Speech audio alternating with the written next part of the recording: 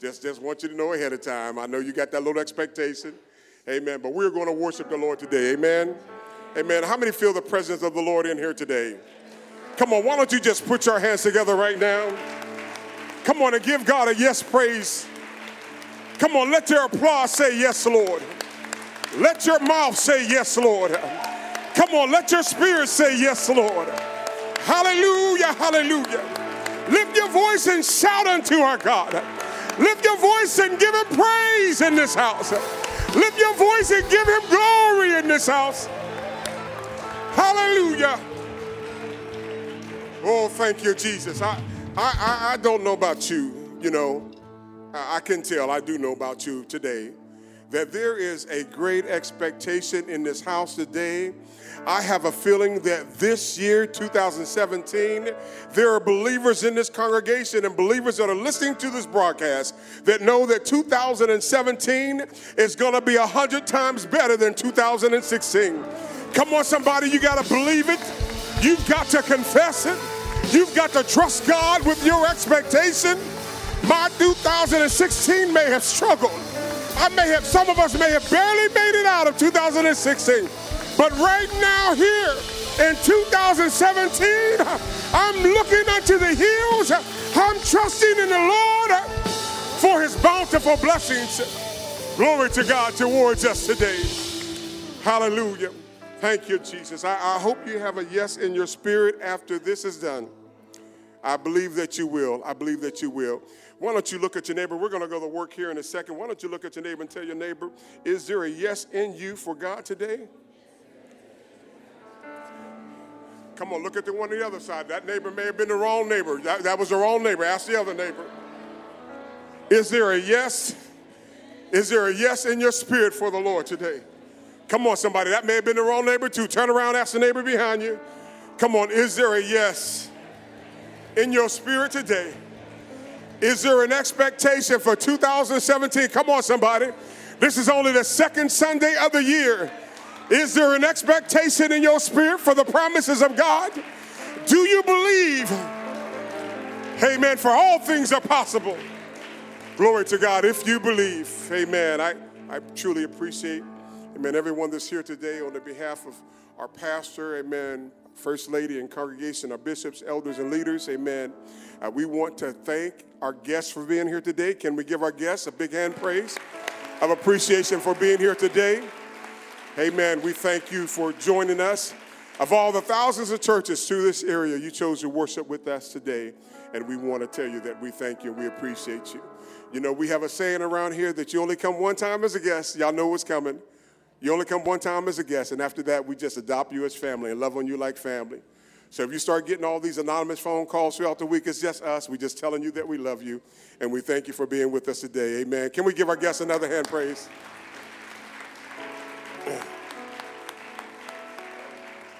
Amen. As you know, our pastor's out of town today. He's ministering in California. Man, how many of us would like a plane ticket right now to join him? Hallelujah. I'm sure it's sunny in L.A. or whatever that is, you know, maybe 75, 80 degrees. And in fact, let's all just go to Kentucky Cincinnati Airport, get on that 747, and let's go join him in Jesus' name. I wish that was possible, but we send our prayers. Let's just pray for our pastor right now. Father, in the name of Jesus, over your servant today, as he ministers your word in California, Father, we thank you, Lord God, for his heart towards your labor, Father, towards your work. We thank you for what you have given him and gifted us, Lord God, in our lives, Father, through your servant, Father, through his wife, Father, and through their daughters. We thank you for, Lord God, the love, the sacrifice, Father, and the labor, Father, that he has shown towards thy name. And we ask now, come on, we ask now an anointing. We ask now, Father, come on, somebody, that miracles would be released as he ministers the word. We pray right now that healings and deliverances, Father, will be manifested as he ministers your word. We send right now, Father, covering, oh, yes, Lord God, over the man of God today, over Pastor Urson. We plead the blood of Jesus right now over him, Father. Yes, Lord God, let your word come forth through him, Father, and let signs and wonders follow. In Jesus' name we pray. Amen. Amen. I almost feel like you've already been preached to. As Brother Jordan was exhorting prior to prayer and even doing offering, Amen. In between that, I just went over to him and hugged him, and I told him, I said, I've been looking for confirmations all week, and, if you're a preacher, you know what I'm talking about. You're just looking for direction of God. And as he was ministering, I started just flipping this little iPad and just telling him, man, just take it. I'll sit down and enjoy you. Because, I got blessed as he was ministering, and I appreciate that. I appreciate that so very much. I appreciate all of our servants, ministers, and elders that are in the house of God today, and all our volunteers, everybody that labor. Let's give all of our volunteers a hand praise. Our Sunday school workers, our Bible quizzers, our ushers and greeters, amen, our security, everybody in the house of God that labors, amen. We appreciate you. We appreciate you. And thank you so very much. We would not be who we are today without our volunteers and those that labor here in the house of God. Amen. Amen. We appreciate that. I want you, if you would, turn with me in your Bibles, if you would, to the book of 1 Samuel.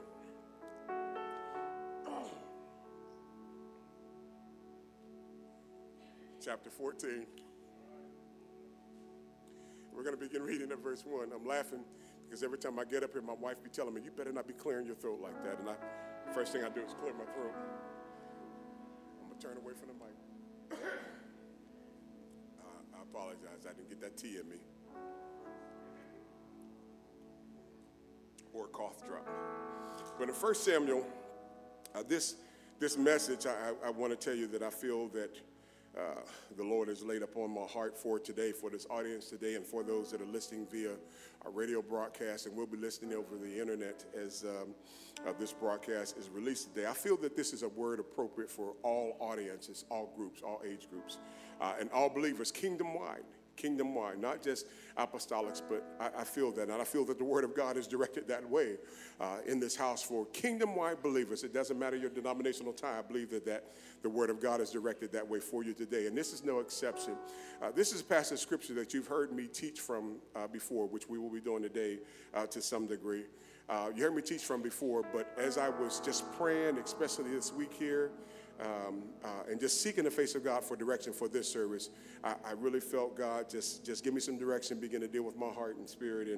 And I want to present to you this topic today as we look at 1 Samuel chapter 14. I'll give you the topic immediately afterwards. Let's look at verse 1. It says, now it came to pass upon that day that Jonathan, the son of Saul, said unto the young man that bare his armor, come, let us go over to the Philistine garrison that is on the other side. But he told not his father, and Saul tarried in the uttermost part of Gibeah, under the pomegranate tree which is in Migron. And the people that were with him were about 600 men. And Ahab, the son of Ahitub, and Ichabod's brother, the son of Phinehas, the son of Eli, the Lord's priest in Shiloh, wearing an ephod. And the people knew not that Jonathan was gone. And between the passages by which Jonathan sought to go over to the Philistines' garrison, there was a sharp rock on one side and a sharp rock on the other. How many know, just pause for a second, that when you read the word of God, God doesn't put anything in there just to kind of glean over, just to, if something's mentioned and it's mentioned for a purpose, and I'm going to share that with you, what I got out of this here in a second. A sharp rock on one side and a sharp rock on the other. And then he names this rock. He says the name of the one was Boza, and the name of the other was Sina. The forefront of the one was situated northward over against Michmash, and the other southward over against Gibeah.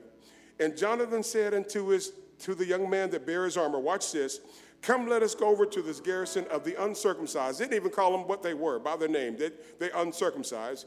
And it may be that the Lord will work for us. Now, this is why it's important. You're facing some things going forward in 2017. And if you want 2017 to be different than 2016, you've got to trust that the Lord will work for you. Come on, somebody. Come on. If you want it to be better. And Jonathan said unto his young man, armor bearer, come, let us go over to the garrison of the uncircumcised, and it may be that the Lord will work for us. For there's no restraint of the Lord to save by many, everybody say by many, or by few. And his armor bearer said unto him, do all that is in thine heart. Oh, my goodness. Don't you want an armor bearer, somebody to support you like that? I don't understand it. I can't see what the purpose of it is, but do everything that's in your heart, and I'm with you according to what's in your heart. Don't you wish you had somebody like that on your side? Come on, somebody. There is somebody like that on your side, and his name is Jesus. Glory to God. Okay, to say by few. And his armor bearer said, do all that is in thine heart. Behold, I am with thee according to thine heart. Then said Jonathan, behold, we will pass over unto these men, and we will discover ourselves unto them. And if they say thus unto us, tarry until we come, then we will stand still in our place, and will not go up unto them. But if they say thus, come up unto us, then we will go up, for the Lord, look at this now, for the Lord have delivered them into our hand. And it shall be a sign unto us. And both of them discovered themselves unto the garrison of the Philistines. And the Philistines said, behold, the Hebrews come forth out of the holes in which they have hid themselves. And the men of the garrison answered Jonathan and his armor bearer, and they said, come up to us, and we will show you a thing. How many know the rest of the story, even before we read it right now? How many know that it didn't turn out for them Philistines the way that they thought it was? Come on, somebody.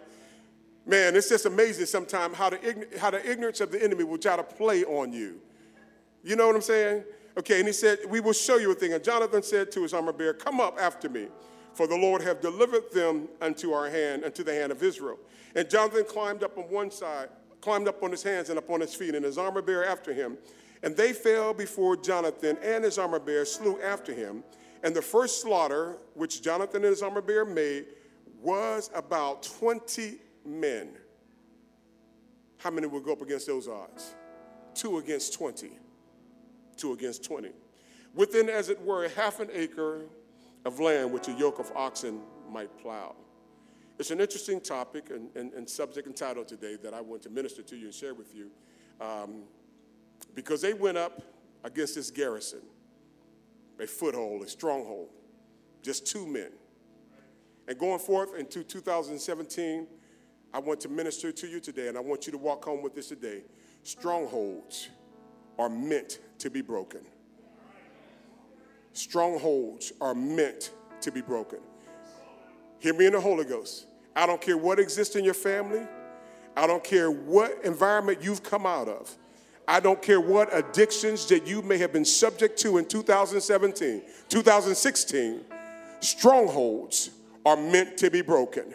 Why don't you look at that neighbor that needs that word? They're not hearing what I'm saying. And tell that neighbor next to you, strongholds are meant to be broken. They are meant to be broken. Lift your hands with me and let's go before the Lord in prayer right now. Father, pray with me right now in the name of Jesus. We're asking, Father, for your intervention. We're asking, Lord God, that your hand, Father, would be strong in this service. Father, I'm asking now, Father, that your people, Lord God, would hear you and not me. We ask, Father, that your spirit would speak to us in this house today. We ask, Lord God, now, Father, that you will deposit in us, Father, today what we need for 2017, Father. God, we've heard from you 3 times already from our pastor and guest evangelist. But God, we're asking right now, Father, to once again speak to us, God. Enable us, Lord God, our ears to hear your voice, Father, and to walk out of your house today, Father, charged, Father, empowered, and strengthened, Father. Oh, yes, Lord God, because everything that held us in prison in 2016, oh, God, today is broken in the name of Jesus. We plead the blood of Jesus right now against our mindset that is against you. We plead the blood of Jesus right now against every philosophy that is against your word, God. Yeah, God, we come against every addiction in the name of Jesus. For the blood gives us power to be free, Father. Hey, hallelujah. Power to deliver us. And we ask now in the name of Jesus, Lord God, do it in thy name for thy glory. And everyone said in Jesus' name, amen, amen, amen. You may be seated in the presence of the Lord. As we look at this passage of Scripture and just a contemporary history there in the Old Testament, the book of 1st and 2nd Samuel, continue history of Israel as you go through the number of books there in the Old Testament in the category of history. From the point where we leave the Judges, where the Judges leave off, the last verse in the book of Judges sums up the spiritual life of Israel in Judges 21 and 25. And it says this, it says, in those days there was no king in Israel. And it says that every man did that which was right in his own eyes. You know, it's important for us to have a voice, not just any voice, but to have somebody speaking to us the truth of the word of God. Can you say amen?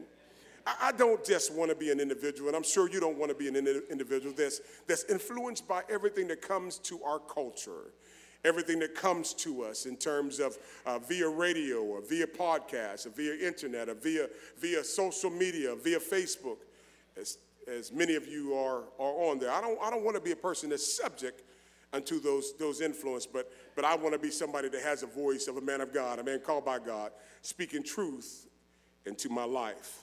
Book of Proverbs gives us a glimpse of this in Proverbs 21:2. It says, every man did that which is right. Every man is right in his own eyes, but the Lord pondereth the heart. Do you know that there is a way that you can convince yourself that you are right when you are wrong? I don't know if you ever had that kind of conversation. You're contemplating what decision you should make, and you kind of know what's right and what's wrong, but you have subject yourself to your own influence, and you're wrong in the decision that you're about to make. In the time of Israel, there was no man that was head of the nation. There was no voice to command the obedience of the people, no prince to serve as commander-in-chief. And all the tribe of Israel at one time, nationwide program, there was no program to subdue their enemies. There was no leader. There was no voice out front, no righteous voice out front. No one monarch, no one unified the people under the banner of the sovereign Lord God, Jehovah of the Old Testament. They were doing what was right in their own eyes. It was always God's purpose to reign as sovereign king in the hearts and the lives of the Israelites. A government so ordered called a theocracy. It was God's desire to sit upon the throne of the heart. Furthermore, in terms of organization, God desired to preserve the unity of his chosen people through the leadership of one ruler. Everybody say one ruler. Overall. One ruler overall. And this is called a theocracy, where God is sitting upon the throne and he's speaking through his servants. But this is what happens when you allow yourself to be influenced by those media, those via messages that surrounds you, it surrounds your culture, that you will find yourself doing that which is right in your own eyes. The years of the judges leading up to Samuel were years of spiritual decline for Israel, because the nation increasingly putting God out of their lives. Increasingly. Now, you've got to put yourself in their position for just a second here. And many of us can reflect directly because of some of the things that the Lord has delivered us from. And I don't know about you, but aren't you glad you're not what you were a couple years ago? Oh, come on, somebody. I am happy. I am happy that I'm not the Fazell that graduated in 1980, sometime back then. I am glad that I'm not that guy. I am so glad that I'm not the Fazell that first joined the Army. God has made a difference. Glory to God in our lives. But their attitude concerning how God have done so many things in their lives, it makes me wonder, but it makes me also reflect of the days and hours that you and I are living in today. The Bible tells us that they did not want God in their lives. They rejected God. They didn't want God to rule as a theocracy or a sovereign. It's like today and what's happening in our world where we hear wars and rumors of wars, but we don't want God in our lives. We see nations rising up against nations, but yet and still we may not say it verbally, but we act as if there's no consciousness of God in our lives. We see kingdoms rising up against kingdoms, but we put God out of our lives. Earthquakes in diverse places. Tragedies all over the place. Fort Lauderdale, you've heard about that, read about that. And you see the tragedies arising everywhere, but yet and still, we may not say it, but we live as if there's no consciousness or awareness of God in our lives. Sicknesses and disease, but yet and still we're putting God out of our lives. Paul helps us to understand exactly where we are as a believer and as a nation, as humanity. And he says this in 2 Timothy chapter 3, verse 1 through 7. He says, and I'm reading to you from the New King James translation. He said, but know this, that in the last days perilous times shall come. For men will be lovers of their own selves, lovers of money, boasters, proud, blasphemers, disobedient to parents, unthankful, unholy, unloving, unforgiving, slanders, without self-control, brutal, despisers of good, traitors, headstrong, haughty, lovers of pleasure more than lovers of God, but yet and still having a form of godliness. So in other words, they go to church just like you and I go to church. Come on, don't look around, but somebody may be sitting right next to you right now that has this philosophy, has this mindset, but don't want God in their lives. No representation, no ruler, no voice of righteousness. This is what they were. They were untheocratic. They did not want the theocracy of God. When the time came in 1 Samuel chapter 8, that they felt the need to inquire, to request a king. They wanted to have a king like the other nations that were around them. They wanted to be subject like the other nations that were around them. God wanted to rule, but they wanted to be like the other nations that were around them. They wanted the influences of these other nations. They wanted the notoriety of these other nations. They weren't comfortable with being who God called them to be. They wanted to be somebody else. They wanted to be somebody else. The Bible tells us that Samuel was a prophet of Israel during these times, and as Samuel was receiving the word of God, he was overwhelmed in his heart. And this is what took place. The thing, the Bible tells us in 1 Samuel chapter 8, he says, but the thing displeased Samuel when they said it, give us a king to judge us. And Samuel prayed to the Lord, and this is what the Lord said. And the Lord said unto Samuel, hearken to the voice of the people, and all that they say unto thee. For they have not rejected thee, but they have rejected me, that I should reign. I should not reign over them. Isn't that something? Isn't that something? You see everything that the Lord is doing in your life, but yet and still your choices are rejecting God. You see the pleasures and the benefits that are at the right hand of God, but yet and still our choices are rejecting God. We see how powerful and how God has favored our lives. Everybody in this house has been favored by God at some point in your life.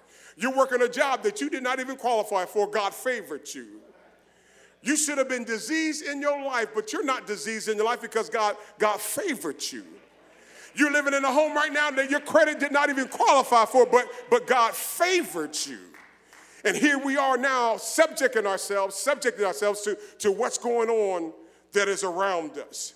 It's almost comparable, and I found a little humor in this, but it's almost comparable to that teenager being in your house. You know, I don't know if you have a teenager, you know, but this is not a reflection of my teenager because I love her to death. She's the best girl ever. Hallelujah. But every last one of us who have lived with teenagers know that there are challenges that we will face in our life. And it's not that they're not trying to be an obedient, loving, coordinated, cooperated, chores doing, you know, all those wonderful things that we love in our children. It's not that they're not trying to be those things, but there's something taking place in them. So at 14 and 15, they think that they know the answers. 15, 16, 17, they still think they know the answers. But it's what my grandmother and my mom and my auntie Bay May used to say, they smelling themselves. Hold on. Y'all need to understand that. That's not crude, but it's a Southern terminology. How many understand that? It doesn't mean anything vulgar or wrong towards them. It just means they're coming into an understanding that I can live an independent life and be right with it. So it's you know, if you got teenagers, you know what I'm saying. So in other words, they're saying this, okay? They're smelling themselves, and nothing about this is accurate or correct, but their social, this is what that means, their social and cultural connections are having a greater influence on them than your parental leadership and that hot meal they come home to every day. It's having a greater influence. It also means that their belief is that they can parent themselves better than you are doing. Social and cultural influences. So here it is, God, who brought Israel out of bondage, 400 years of slavery, but they're saying to God, almost like our teenagers, I got it from here. You just pay the light bills, you keep food on the table. Don't need your influence. Come on, somebody. Y'all know what I'm talking about. I'm not just talking about my daughter. I'm talking about all y'all. All y'all got kids. Every last one of y'all. Y'all know what I'm talking about. You know, don't put no gas in the car, but want to drive it every time it pulls in the driveway. Ain't nobody helping out with gas. Come on, somebody. Y'all act like I ain't speaking to y'all today, you know? Y'all afraid because my child is sitting next to me. That's all right. I'll clap for you. I'll clap for you. God led them through the wilderness, but they're saying in their heart and in their actions, I've got it from here. God provided for them meals from heaven, but they've got it from here. God quenched their thirst from a rock, but they're saying, I've got it from here. God defeated their enemies on every side, but they're saying, I got it from here. And this is what the Proverbs 17 and 24 reflects on this. And it says this, wisdom is in the sight of him who has understanding, but the eyes of the fool are in the ends of the earth. You're looking down the road. You're not looking at what you have. You're not looking at what the Lord has blessed you with. You're looking at greener grasses and a larger pasture. You're not appreciating what the Lord has done in your life right now. There's always an enchantment somewhere else. There's always a pull somewhere else. Can I get real with some of you all today?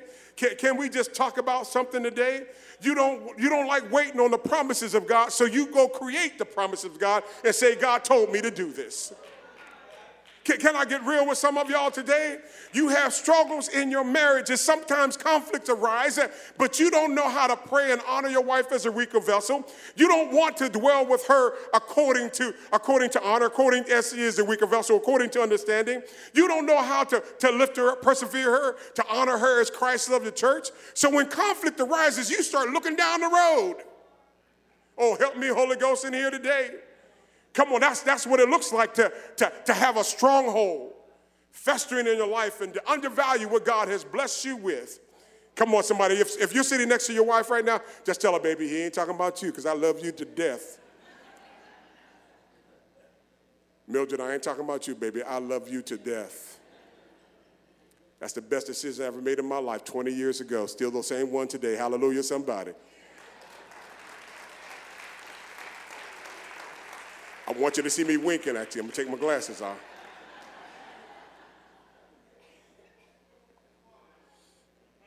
But this is what happens. They're always subject to the cultural and social pull. That cultural and social pull that demands for them to like us. That social and cultural pull to be like us. Or see, I go to church too. See, it's okay. It's okay. That's what that looks like. God granted Israel the request for rulership of kings, but not without warning of consequences of dethroning him in their lives. I'm ministering to somebody right now because somewhere in the line of going over into 2017, you look back at some of the choices you made in 2016, and you're still planning on making those same decisions and choices in 2017. You're dethroning God in your life. 2017 can't be different for you until you make different choices. Somebody say amen. Oh yes. I'm going to give myself a hand clap for that one. You cannot be who God intended you to be if you're still living like you in 2016. If you're still wearing the crutches and you're in the clutches of what that past experience was like. You can't be the man or woman of God who we've called you to be until you break those strongholds, because strongholds are meant to be broken. There's a story of a family who had two brothers, John and Charles. From the earliest years, John was studious and thoughtful and reverent. And at the early age of 27, he wrote one of the world's greatest books, The Institute of Christian Religion. When he died in Geneva in 1564, he bequeathed to the world a great principle of democracy and religious freedom. The brother, Charles, pursued a course of shameless, reckless extravagance, dissipation, and lived a life worthless and infamous as his brother's life was noble and glorious. How do you explain the differences between these two men? Not in their hereditary, not in their environment, not in their education, for they had the same hereditary, they had the same environment, they had the same home, the same influence, but the difference was their choices. Difference was their choices. Famous author of value, John Maxwell, says it like this: we cannot become who we need to become by remaining who we are. Everybody say it's all about your choices. In the text that we read in 1 Samuel chapter 14, we find Jonathan the armor bearer confronting, as the Bible describes, as the garrison of the Philistine soldier. And he goes to this.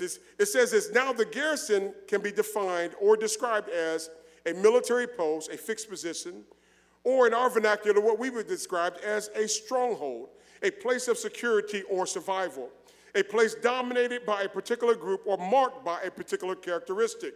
Here it is now. I want you to catch this. Don't miss this. A stronghold can be defined as a protected place where members of a military group stay and can defend themselves against attack.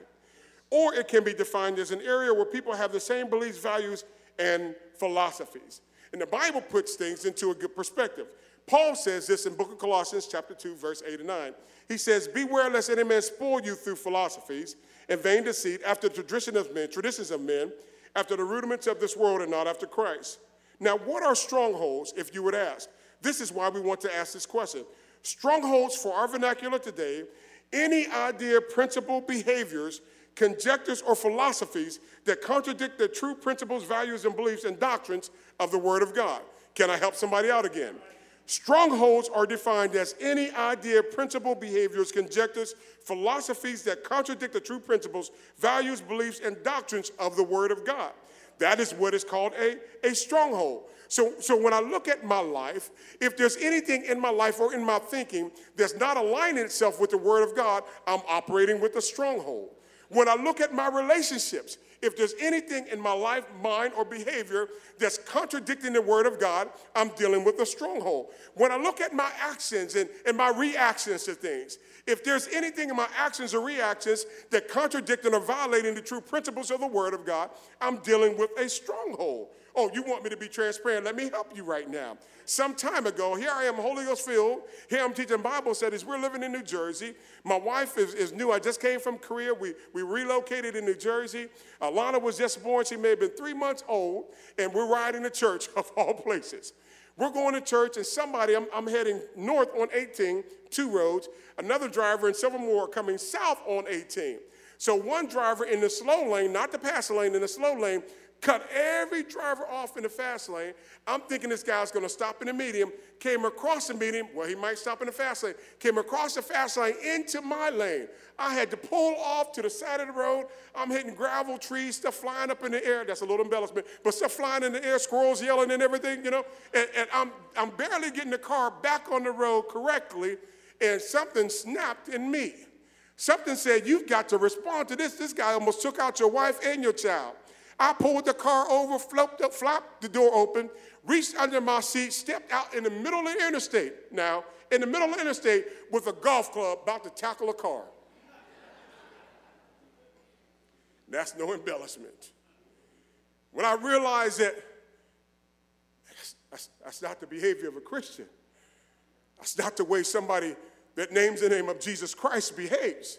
That's not what people know of Fazell and Mildred. That's not the way you behave. When I realized my behavior, I didn't really know how to correct it because I'm standing in the interstate, got 18-wheelers blowing the horn. I'm standing in the middle of the interstate with a golf club. I don't know what I'm going to do against a car coming at me. He pulls over, and I'm like, if he comes any further, I may just have to hit him at least one time, you know. Hit the car with the golf club, not him. But you don't know when something happens in your life that a stronghold was revealed. Here it is now. Everything about me is loving God, worshiping and ushering. I'm doing all these things, but when something hit me at the wrong time, I may not have prayed that morning before I went to church. I hope that was a condition. I don't really remember right now. But something snapped in me and revealed something that I had never dealt with. That was a philosophy dealing with the protection of my family, of my wife, and of my daughter. And I reacted the wrong way, but I reacted the wrong way because something had not been dealt with in my life. And this is how we enter life as believers sometimes. There's some things that we face challenges with that we don't know we have an issue with it until it's revealed. There are some things that we confront in our lives that we don't know is something that violates the principles of the Word of God until it's revealed. Glory to God. And this is why so strongly that we remain, subject, to the man of God. And subject to the influence and the preaching and the teaching of the Word of God. Because I don't know about you, but I got to be saved when everything is said and done. I've got to be delivered when everything is said and done. Pastor's been preaching and teaching that only the pure in heart will see Jesus. Something in my heart, hey, glory to God. Something in my heart had not been dealt with. Here it is now. I'm wrestling in the middle of Interstate 18 with a golf club in my hand of a stronghold that had never been dealt with. That had never been dealt with. We want the challenges. We want the blessings of God. We want the anointing, power, and favor of God. We want to see this city saved. We want to see our families and loved ones saved, and we want to make a difference in their life. But somehow or another, there are strongholds that we've got to identify in our lives. Strongholds that we've got to deal with. Well, let's talk about, glory to God, the strongholds for just a second. Because until we go and deal with the strongholds, you won't become what God wants you to become. I didn't say what this church wants you to become, but I said what God wants you to become. There's an expectation that the Lord has for your life. There are plans that the Lord has for you. And until you deal with that thing that you're refusing to acknowledge, you can't become what God wants you to become. The Bible calls it a stronghold. The Apostle Paul presented it like this in 2 Corinthians chapter 5. He says, a stronghold is any argument or pretension that sets itself against the knowledge of God. Every high thing that exalts itself against the knowledge of God. A stronghold is anything that exalts itself in our minds, pretending to be bigger or more powerful than God. This is Beth Moore, I'm quoting from. It steals much of our focus. It comes to us and we feel overpowered by it, by the control or being mastered by it. Whether the stronghold is an addiction, whether the stronghold is unforgiveness towards a person who has hurt us or the spirits of life, it is something that we are so consumed with and we refuse to deal with it. We refuse to deal with it. This is what was happening in Israel with the Philistines encamping around about them. It wasn't just one garrison. They had institutions or various locations where garrisons existed. Now you have to understand something about a garrison or about a stronghold. In Israel's history, when a garrison or the stronghold was set up, it was not just set up to say, okay, you go and live your life, It wasn't just set up to do that. It wasn't set up to say, you know what, go ahead and farm. Go ahead and raise your children the way you want to raise your children. Go ahead and do what's right. Go ahead and do what Jehovah expects of you. No, that wasn't a condition of a stronghold. That wasn't the purpose of a garrison. The purpose of a garrison or stronghold is to project its influence. Is to project its culture. Watch me now. Is to subjugate the people that they are dominating to their ways, their philosophies, and their influences. This is what the purpose of a stronghold is. Don't get it twisted. Strongholds are not your friend. Strongholds are not companions or favorable partners. But strongholds are things that exist to control your life. This is the thing of a stronghold. Once a stronghold is set up in Israel's condition, when a stronghold was set up, it was set up, and these strongholds were Philistine garrisons, and they were making them pay tribute unto them. They were taking money from them. In many cases, they were making choices, amen, for Israel, not because they were serving God, but because they had dethroned God in their lives. Now we're subject unto this stronghold. We're subject unto these penalties. We're subject unto this tribute of a foreign nation, and we're not walking or becoming who God wants us to become. And there are many of us that are dealing with strongholds. Strongholds are unforgiveness. Let me tell you what that looks like. This is what that looked like. And Brother Jordan, I don't mind if I use you. I hope you don't mind if I use you. It's kind of conditioned right now. You ask about it late now and ask forgiveness later. Amen. But Brother Jordan and I had probably one of the most, I would say, transparent conversations that I ever experienced with another brother in Christ. Amen. As we were riding to Wisconsin over the summer. I enjoyed the fellowship. I enjoyed the time. Amen. But he did not know that he was digging up some stuff in me. He was unsurfacing some stuff in me. He was forcing me to face the reality of some things that I grew up with. Some things that my dad placed upon me. Some things that my environment placed upon me. Some things that my mother did not deal with. But now we're in a conversation, unplanned conversation, just great fellowship, on our way to Wisconsin. And now I'm faced with the reality of a stronghold in my life. Hey, Babosha. Glory to God. And this is what it was. I don't mind sharing it with you. My father, at whatever age he did it, he was significantly older, but my father had converted to Islam. He converted to Islam. So at whatever age he was, several years older than my mother, I was conceived, my sisters were conceived. And my father grew up in the South. He was from Georgia, and he grew up with that in the Southern 60s and 50s and 40s, so you know that influence from there. So when him and my mother married, and I come on and see I'm born now, we were not allowed to play with children that were not of our culture or ethnic group. So here it is now. I had a cousin that was almost a complexion of, somebody very, very light. Somebody very, very light. Sister Catrice Davenport, almost her complexion. And lived down the street from us. And we were not allowed to play with her because my father thought that she was white. Stronghold. Let me share with you another stronghold. Every time you hear in our society of a police shooting, immediately you think it was an African American. And all of a sudden, these rage of emotions flow through you. This unforgiveness all of a sudden taps your heart. This self-righteousness taps your heart. You don't even know the condition or the circumstance. But all of a sudden, there is a rage inside of you that pops up. Oh, stronghold. Stronghold. Don't leave now. Don't leave now. I'm not even done yet. Don't you dare get out your seat. Because God, hear me now. God's planning to do something in us in this year. And until we begin to deal with the things that we are facing, begin to deal with the things as a culture we are facing, deal with the things as a family we are facing, we will not become who God intends for us to become until we identify and confront that stronghold.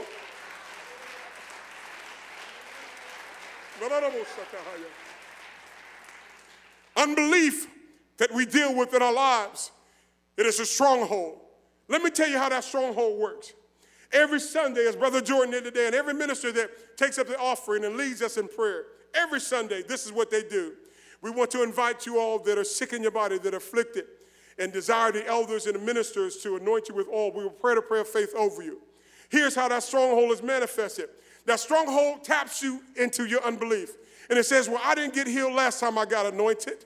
Nothing happened last time I got anointed. So you sit in your seat sick, not allowing the power of God to be revealed in your life. You sit in your seat bound, not allowing the power of God to be revealed in your life. It's called a stronghold. Oh, come on, somebody, because the Bible tells us that whatever is not of faith is sin. And we're sitting here, amen, not wanting the power of God to be released in our life because it didn't happen last time. Let me tell you something. Every time you're sick in your body, you ought to make your way to this altar because this might be the day that God manifests his power in your life. Every time you have a family challenge, you ought to make your way to this altar because this might be the day that God shows up and works on my behalf.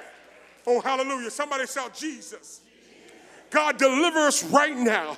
Help us, Lord God, to identify our struggles. Help us, oh God, to identify, Lord God, the things that we need to overcome. Help us as a people to break these strongholds that are in our lives.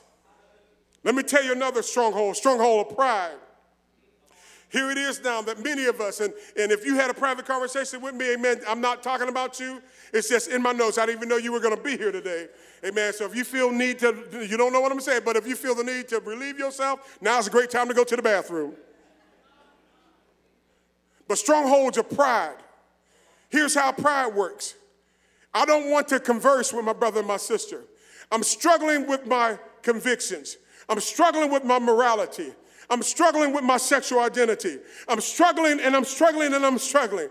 And yet and still you're hoping that somehow or another God's divine presence will be manifested and God will tell somebody that you're struggling in these areas. Well, pride tells you to sit still. Pride tells you that you can handle it your own way. Pride tells you that you can be victorious your own way. Pride tells you that you don't need anybody else. Pride tells you that you got this thing under control. But the word of God tells you that if any of you are overtaken in a fault, ye that overtaken confess your faults one to another, that God may heal you. But pride says sit still. Oh, yes, we're going in 2017, baby. And every stronghold that may reside in our bodies and our minds, by the help of the Holy Ghost today, you said it prophetically, God's going to break that thing today. If you desire to be free from these strongholds that you know exist in your mind, strongholds that you know exist in your life, strongholds that you know been in your family for years, if you desire, I'm here to tell you now, this day, God has ordained your deliverance. This day, God has promised to bring you free from everything that you're dealing with. Every addiction, this day, God will set you free. This day, God will give you liberty. This day, God will give you deliverance. This day, God will emancipate you from the thing that you're dealing with. Hallelujah, Jesus. For this is the day that the Lord has made, and I will rejoice and be glad in it. Hallelujah. We've got to overcome pride. We've got to overcome deception and depression. We've got to overcome insecurity and feelings of unlovedness, of being unloved. We've got to overcome rejection. Rejection, something that we deal with. We've already seen the scripture that Samuel said himself that they have not rejected you, but they have rejected me. Every time we choose to live with something in our lives that don't belong in our lives, you are not rejecting the preacher. You are not rejecting the evangelist. Every time you choose to make a decision that contradicts the word of God, You're not rejecting your Sunday school teacher. You're not rejecting the prophet. Every time you act out of character, you act out of character according to the word of God. You're not rejecting that evangelist. You are rejecting God. Every single time. And here it is now, God wants us, hear me, to be that loving, welcoming, enthusiastic, prosperous character, prosperous body of Christ in which we are going to be, in which we are right now. But God wants to take us to that next level in him. In order for us, hear me, child of God, in order for us to go to the next level in him, we've got to deal with the things that are holding us back. Drugs, alcohol, sexual dependencies and addiction, stronghold. Gluttony, stronghold. You ain't got to run to Carrabba's every time you get $50 in your pocket. Help me, Fazel. Help me, Fazel. The Lord knows I'm talking about me. The feeling of guilt, despair, resulting from loss. This is how you deal with a stronghold. First of all, let me tell you something. You have to have somebody that you're accountable to. You do. God has designed us as a body. Don't you know that every system in your body connects to other systems in your body? Don't you know that one system cannot properly function in your body without the assistance or some kind of continuity with the other systems in your body? Don't you know that God has designed us the same way? So you have to have, everybody say accountability. I have to have somebody that I trust enough. Somebody that I'm willing to be transparent enough. Come on, somebody. Because I don't want to live the rest of my life and miss the rapture because pride kept me from dealing with a stronghold. Come on, somebody. I want to see Jesus one day. I want to see him, amen. I want to hear him say, well done, thy good and faithful servant. And until we begin to deal with those things, amen, we are in jeopardy of missing out. Missing out on what God has planned for us. Missing out on his promises, missing out on his blessings. Things that we can't even imagine in our mind. The Bible tells us eyes have not seen, ears have not heard, neither has it entered our heart the things that the Lord has prepared for those that love him. Don't you know there's an expectation in my heart for heaven? Oh, glory to God. Help me, somebody. There ought to be an expectation in your heart for heaven.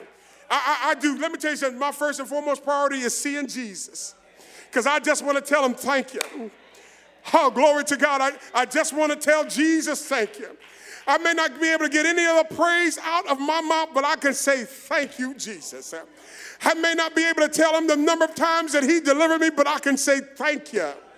I may not be able to tell him how much I appreciate him bringing me out of darkness, but I can say thank you. Thank you for bringing me out. Thank you for delivering me. Thank you for making a way out of no way. Thank you, Lord God, for giving me hope. Thank you for opening my eyes. Thank you for healing my body. Thank you for filling me with your spirit. Thank you. I just want to say thank you. Before all the voices shout hallelujah, before all the voices begin to praise him, just let me get that one thank you, Jesus, in. Because that's all I want. After all that he has done for me, after everything he's done for me, I just want to get that one thank you, Jesus, in. So you go ahead and shout your shout, but let me be the first one to get it out. Thank you, Jesus. Hey. Hallelujah. It's what the Bible tells us of how to overcome, how to deal with those strongholds, those things of your past, those things of your generational ties, those things of your community, those things of your neighborhood, those things of your school, those things of that college campus, those philosophies from the medical field, from that engineering field, those philosophies and doubts that come about because of our professions and the environment that we keep. David put it like this in Psalm 51.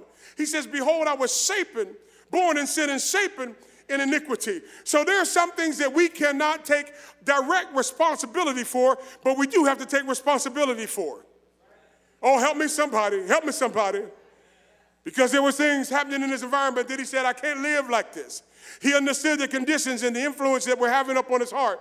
He knew the things that he was struggling and being challenged with. And he said, Lord, I was born in sin. And this environment is making me something I don't even like myself. Have mercy upon me. The book of Revelations, chapter 12, verse 11, tells us how to deal with strongholds. And it says they overcame by everybody say, by the blood of the Lamb. Let me tell you something. This is why it's so important that people that are seeking the face of Christ, people that have repented of their sins, this is why it's so important that you're baptized in the wonderful name of Jesus. Because it didn't say the blood of the Father wasn't a lamb. It didn't say the blood of the Holy Spirit wasn't a lamb. But it said they overcame by the blood of the Lamb. There's only one blood of the Lamb that we overcome by. And somebody shout his name real quick. Oh, come on, your neighbor didn't hear you. Shout his name again. Come on, we're on the radio live right now. Shout his name again. There is only one person who shed blood for us, who gives us deliverance through the power of the blood, and his name is, say it one more time, his name is Jesus.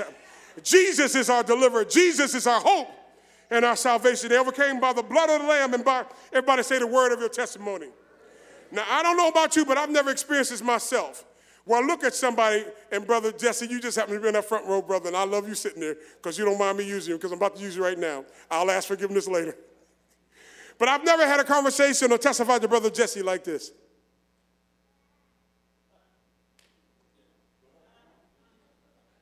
Ain't gonna happen. You know why? Because my mouth has got to be open uttering words of thankfulness, uttering words of victory, uttering words of praise, encouraging. Come on, somebody, encourage. This is how you testify. This is how you testify. Yo, come on, somebody, this is how you testify. You don't testify about being stuck in the elevator. That's not a testimony. That's an accident. I was in some church some time ago. I ain't gonna tell you where, but this sister got up to testify, and her husband did like this. And I said, I'm gonna get my pen and pencil because this is gonna be a good one. And she testified about being stuck in the elevator. And I said, where's the glory God got out of that? Where's the victory? No victory, just shame to her husband. That's not a testimony. But this is what a testimony looks like. Brother Jesse, let me tell you what happened to me in 1985. In 1985, Brother Jesse, I was on a peacekeeping tour in the Middle East. We were monitoring the peace treaty between Egypt and Israel, all the way over to the Middle East, 3,000, 4,000 miles away from home. And Brother Jesse, let me tell you something. I did not deserve the mercies of God. I did not deserve his compassion. I was living my own life, doing my own thing, Brother Jesse. But let me tell you what happened. We were scheduled to come back on the same iteration of flight that you went over on. If you came over the first flight, you were scheduled to go back on the first flight. If you came over on the second flight, you were scheduled to go back on the second flight. Scheduled third, same thing. Brother Jesse, somehow or another, the manifest got changed. Brother Jesse, let me tell you, I did not have any idea what was about to happen. First flight went back, no problems at all. But December the 12th, 1985, that second flight went down, which I was supposed to be on. Brother Jesse, I didn't tell nobody to change the manifest. I didn't tell nobody to remove my name. In fact, Brother Jesse, I tried to pay my roommate to get on the flight, which he did. He said, no, I can't take it. I want to get back home to my mom. I offered him $70 to get on the flight that crashed, but he didn't take it. Brother Jesse, don't you know that God showed me mercy that day? Brother Jesse, don't you know I'm overcoming right now by the word of my testimony? Come on, somebody, you got a testimony like that right now too. Don't you know there was a car accident awaiting you, but the Lord prevailed? Don't you know there was a sickness awaiting you, but the Lord prevailed? Don't you know there was a crash awaiting you, but the Lord prevailed? Don't you know there was a child missing that was awaiting you, but the Lord prevailed? That's how you overcome, by your word. You remind the enemy, you don't have power in my life. You don't have any authority in my life. I'm God's today, I'm God's tomorrow, I'm God's forevermore. He's mine today, he's mine tomorrow, he's mine forevermore. Somebody shout Jesus. He saved me. He delivered me. He enabled me to overcome when I didn't deserve it. When I was wrong myself. When I was wrong myself, didn't deserve it. He enabled me to overcome. Paul tells us like this, for the weapons, 1st, 2nd Corinthians, for the weapons of our warfare are not carnal, but mighty through God. Watch this, to the pulling down strongholds. Come on, somebody. Hold your hand in the air just like this right now. Come on, everybody in the house. Everybody in the house, wake up. Come on, young people, hold your hand in the air just like this right now. To the pulling down, pull it down, pull it down. Come on, pull it. Every stronghold, every ideology, you got to, come on, reach up. You got to pull it down. You got to pull down everything that's indifference in your mind to the word of God. You got to pull it down. Everything that's indifference in your heart towards the word of God. Come on, you got to pull it down. Everything that's in your family that contradicts the word of God. Come on, you got to pull it down. Come on, but you pull it down through the word of God. Casting down every imagination and every high thing, everything that the enemy said that God can't deliver you from, that's an imagination. Everything that the enemy said that you will not get victory over, that's an imagination. You pull down imaginations. Come on, you pull down, cast down imaginations. And every high thing, I just love that word. Sometimes you can't explain it. It's just a thing. I can't put a name on it. I can't even put it in some psychological category. But it's just a thing. I can't put it in no physiological, sociological category, social construct. I can't even name it. But come on, y'all know what it is. That it is a thing. It is a thing. Whatever your thing is, your thing got to come down. Come on now, somebody. Whatever that thing is, you may not be able to name it, but it's got to come down. However long that thing has been with you, whatever that thing is has been with you, it's got to, everybody say, come down.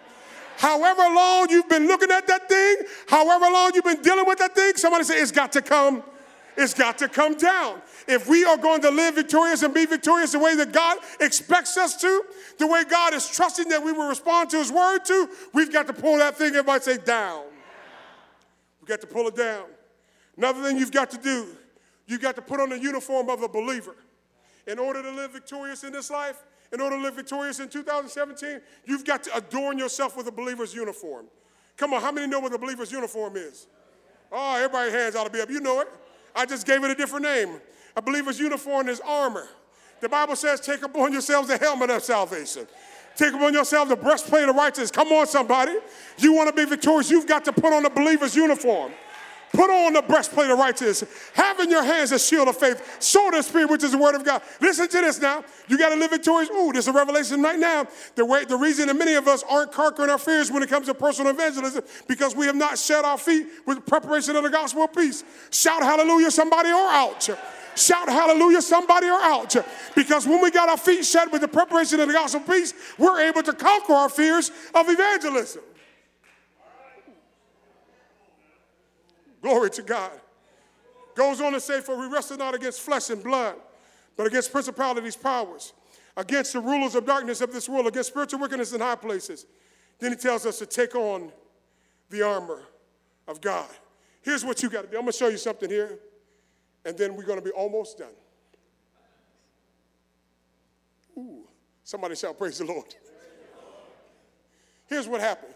Jonathan, I need a Jonathan. I'm looking at young men. I need a Jonathan. Y'all scared? I ain't going to embarrass you. I promise I won't. You ain't got to be black Jonathan. You can be white Jonathan. I don't care. I just need a Jonathan. I just need a Jonathan. I need Jonathan. I need an armor bearer. Jonathan needs an armor bearer. You coming up, brother? You coming up? Come on. There you go. Come on. I know he was leaving. You're Jonathan. Look at Jonathan. Anointed.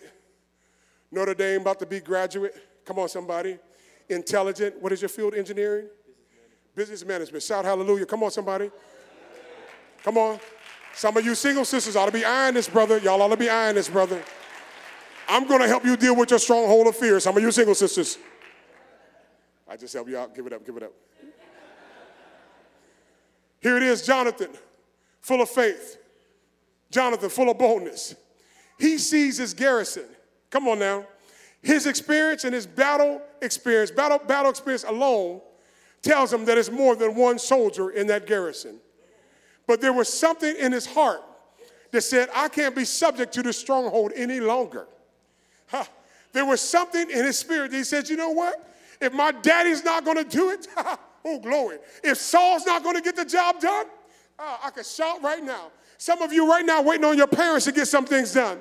Some of you right now are begrudging the fact that your mama didn't get the job done or your daddy didn't get the job done. But something ought to be struck inside of you. Said, if my daddy didn't do it, if my mama didn't do it, come on, somebody, you got to get the job done. Glory to God. So here it is now, Jonathan, full of faith, full of power. He looks at this garrisons of the Philistines, and he said this to his armor bearer, come up and let us go over unto this garrison of the Philistines. Let us show them that we're not the fearful people who they think that we are. Come on, I'm helping somebody right now. I'm not afraid of this stronghold. I'm not afraid of talking to somebody about the stronghold. Come on, somebody. You can't be afraid to confront the stronghold. So Jonathan said, you know what? I'm going to go up against this stronghold. It's been around too long. This stronghold has been acting like this property belongs to him. This stronghold has been acting like my mind belongs to him, like my heart belongs to him. This stronghold has been alone too long. I've got to deal with the stronghold. So Jonathan said to himself and says to his armor bearer, come, let's deal with this stronghold. Take your armor bearer by the hand right now. Here it is now. This is how we conquer it. So Jonathan and his armor bearer is about to go over, but there's a problem. This is a problem. Sometimes when you're about to conquer something, it's not going to be easy. When you begin to deal with strongholds, it isn't easy. Nothing is easy about it. Nothing is easy about it. Because in conquering strongholds, you know what you've got to do? You've got to make yourself vulnerable. Ooh. You've got to make yourself vulnerable. You've got to expose yourself to something that has been dominating your life. How do I know that? Jonathan in the passage of scripture just showed me. The Bible tells us that there were two sharp rocks, Boaz and Seneh. Two sharp rocks. And if you read the scripture, the Bible tells us that Jonathan and his armor bearer went up on their hands and on their feet. Here, I want you to catch this. Boza, is a sharp place. It's a sharp place. So there were things that could have been damaged by. There are reputations that could have been damaged. But I've dealt with the stronghold too long right now. And I'm going to go deal with the stronghold right now. Seneh was a shiny place. So you got exposed. The enemy knew you were coming to deal with it, and it exposed you. So here it is now. Come on, I'm just going to be the narrator of this story. So let's walk, because we're going over to the stronghold, you know, and I see it. But I'm making my way. Come on, you got to bend down like I'm climbing, because step by step, it doesn't feel good. Step by step, I don't know how it's going to be received when I begin to talk to somebody about it. Step by step, I'm not even sure if people are going to accept me in the house of God when I begin to reveal this stronghold. Step by step, my heart's going to change. Step by step, my mind's going to change. Step by step, things are going to begin to make a difference. Step by step, that thing, whatever that thing is, it's about to come down. Step by step, I'm making my way towards victory. Step by step, I'm getting ready to become a champion. Step by step, I'm getting ready to let this enemy camp know that you won't rule in my life any longer. So step by step, God gave him victory. Here's what happened. If I had room in here today, maybe when we get the new, thank you, brother. Maybe we get the new sanctuary. Come on, I'm saying 20 y'all up. Because they went 2 against 20. I don't know how many would challenge that all right there. 2 against 20, and here's what happened. They beat them down. Why? This is why they beat them down. Scripture does not tell us that Jonathan was told by Saul, his father, to go up. Scripture does not even tell us that Jonathan felt impressed of God to go up. But he looked at something that should not have been there. Woo! He looked at something that was existing too long. Too long. And he said, this is the day that I'm going to conquer this thing. Woo! This is the day. I'm not going to deny my deliverance any longer. This is the day that God's going to give me victory. And the Bible said those 2 men against 20 won the victory. Here's why. They refused to live with a stronghold any longer in their lives. They refuse to allow this thing to have its influence in their lives. They refuse to allow themselves to be dominated by this thing any longer. Whatever philosophy, whatever idea, whatever conjecture, whatever principle, whatever belief that contradicts the word of God you're dealing with right now, this is your day. Would you stand right now, musicians? Would you come?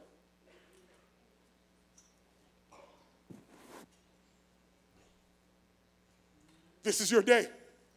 This is your day. Listen. He didn't ask permission. He didn't ask permission. He didn't call Saul. He did not. He didn't text him. He didn't email him.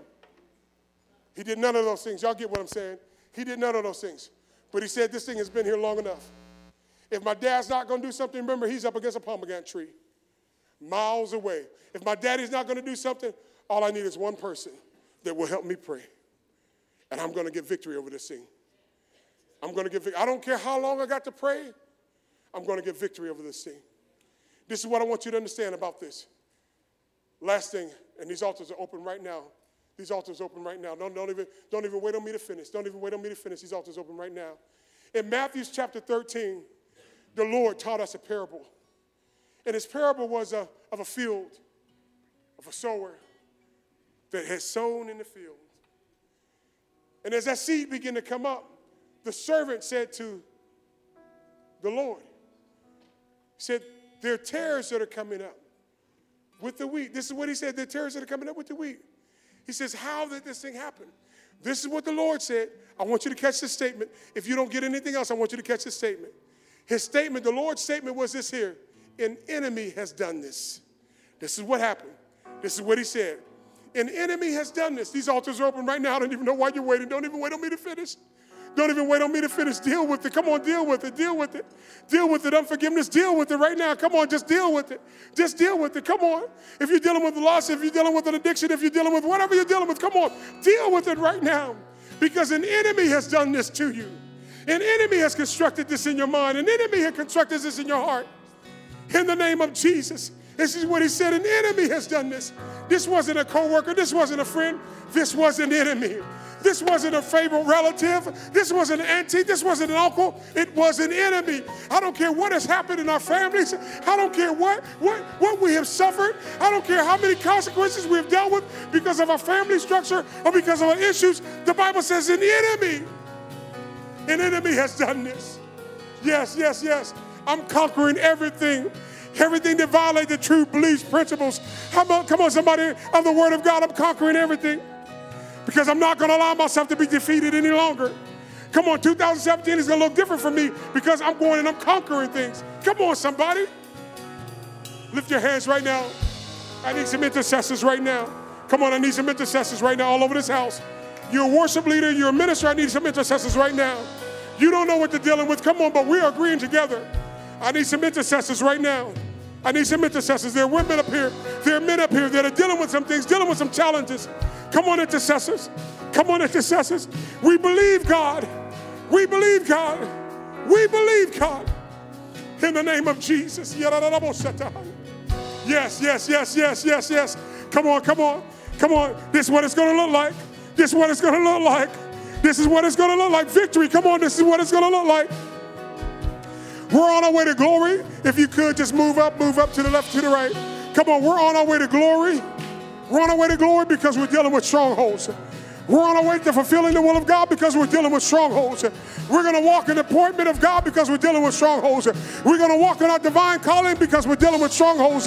We're going to walk in our purpose because we're dealing with strongholds. We're going to fulfill the will of God in our lives because we're dealing with strongholds. We're dealing with it right now. We're dealing with it right now. Hallelujah. I want you now to find somebody. Come on, intercessors, intercessors, intercessors. Come on. Maybe your love for your wife is not where it needs to be. Come on, break that stronghold. Come on, break that stronghold. Maybe the love for your husband is not where it should be. Maybe you don't reverence him the way that you should. Break that stronghold. Maybe you're wrestling with peer pressure in schools or wrestling with peer pressures on campuses. Break that stronghold. Break that stronghold now. Break that stronghold now. Come on, maybe you're dealing with racial indifference. Maybe you're dealing with cultural influence.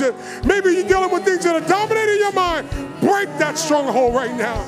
There is power in the name of Jesus to break every chain, break every chain, break Hallelujah. every chain. Hallelujah. If you don't make your way to this altar, I want you just to lay hands on somebody next to you. Just lay hands on somebody next to you. Come on. Husband, wife. Come on, brother, sister, lay hands on somebody next to you.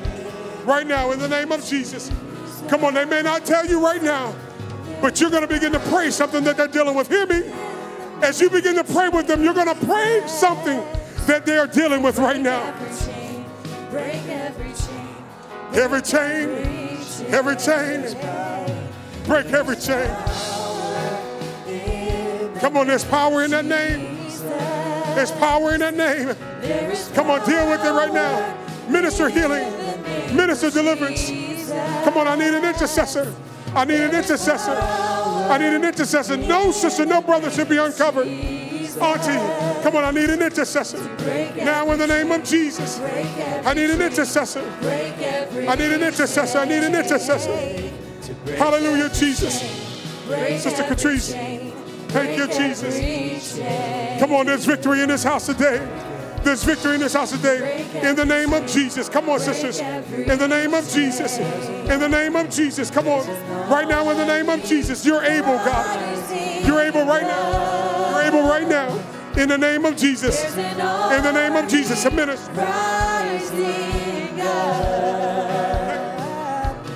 There's an army rising up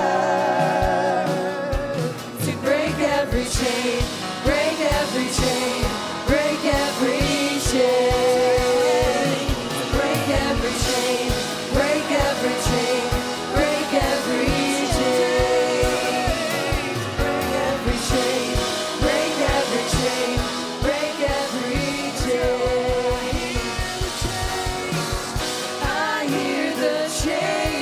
Come on, every chain is coming down right now. Every chain is coming down right now. Every chain is coming down. Thank you, Jesus. Come on, young people, pray one for another. Pray one for another. I need another intercessor. I need another intercessor. I need another intercessor right now. Come on, I need another intercessor. Chains are broken. Chains are broken.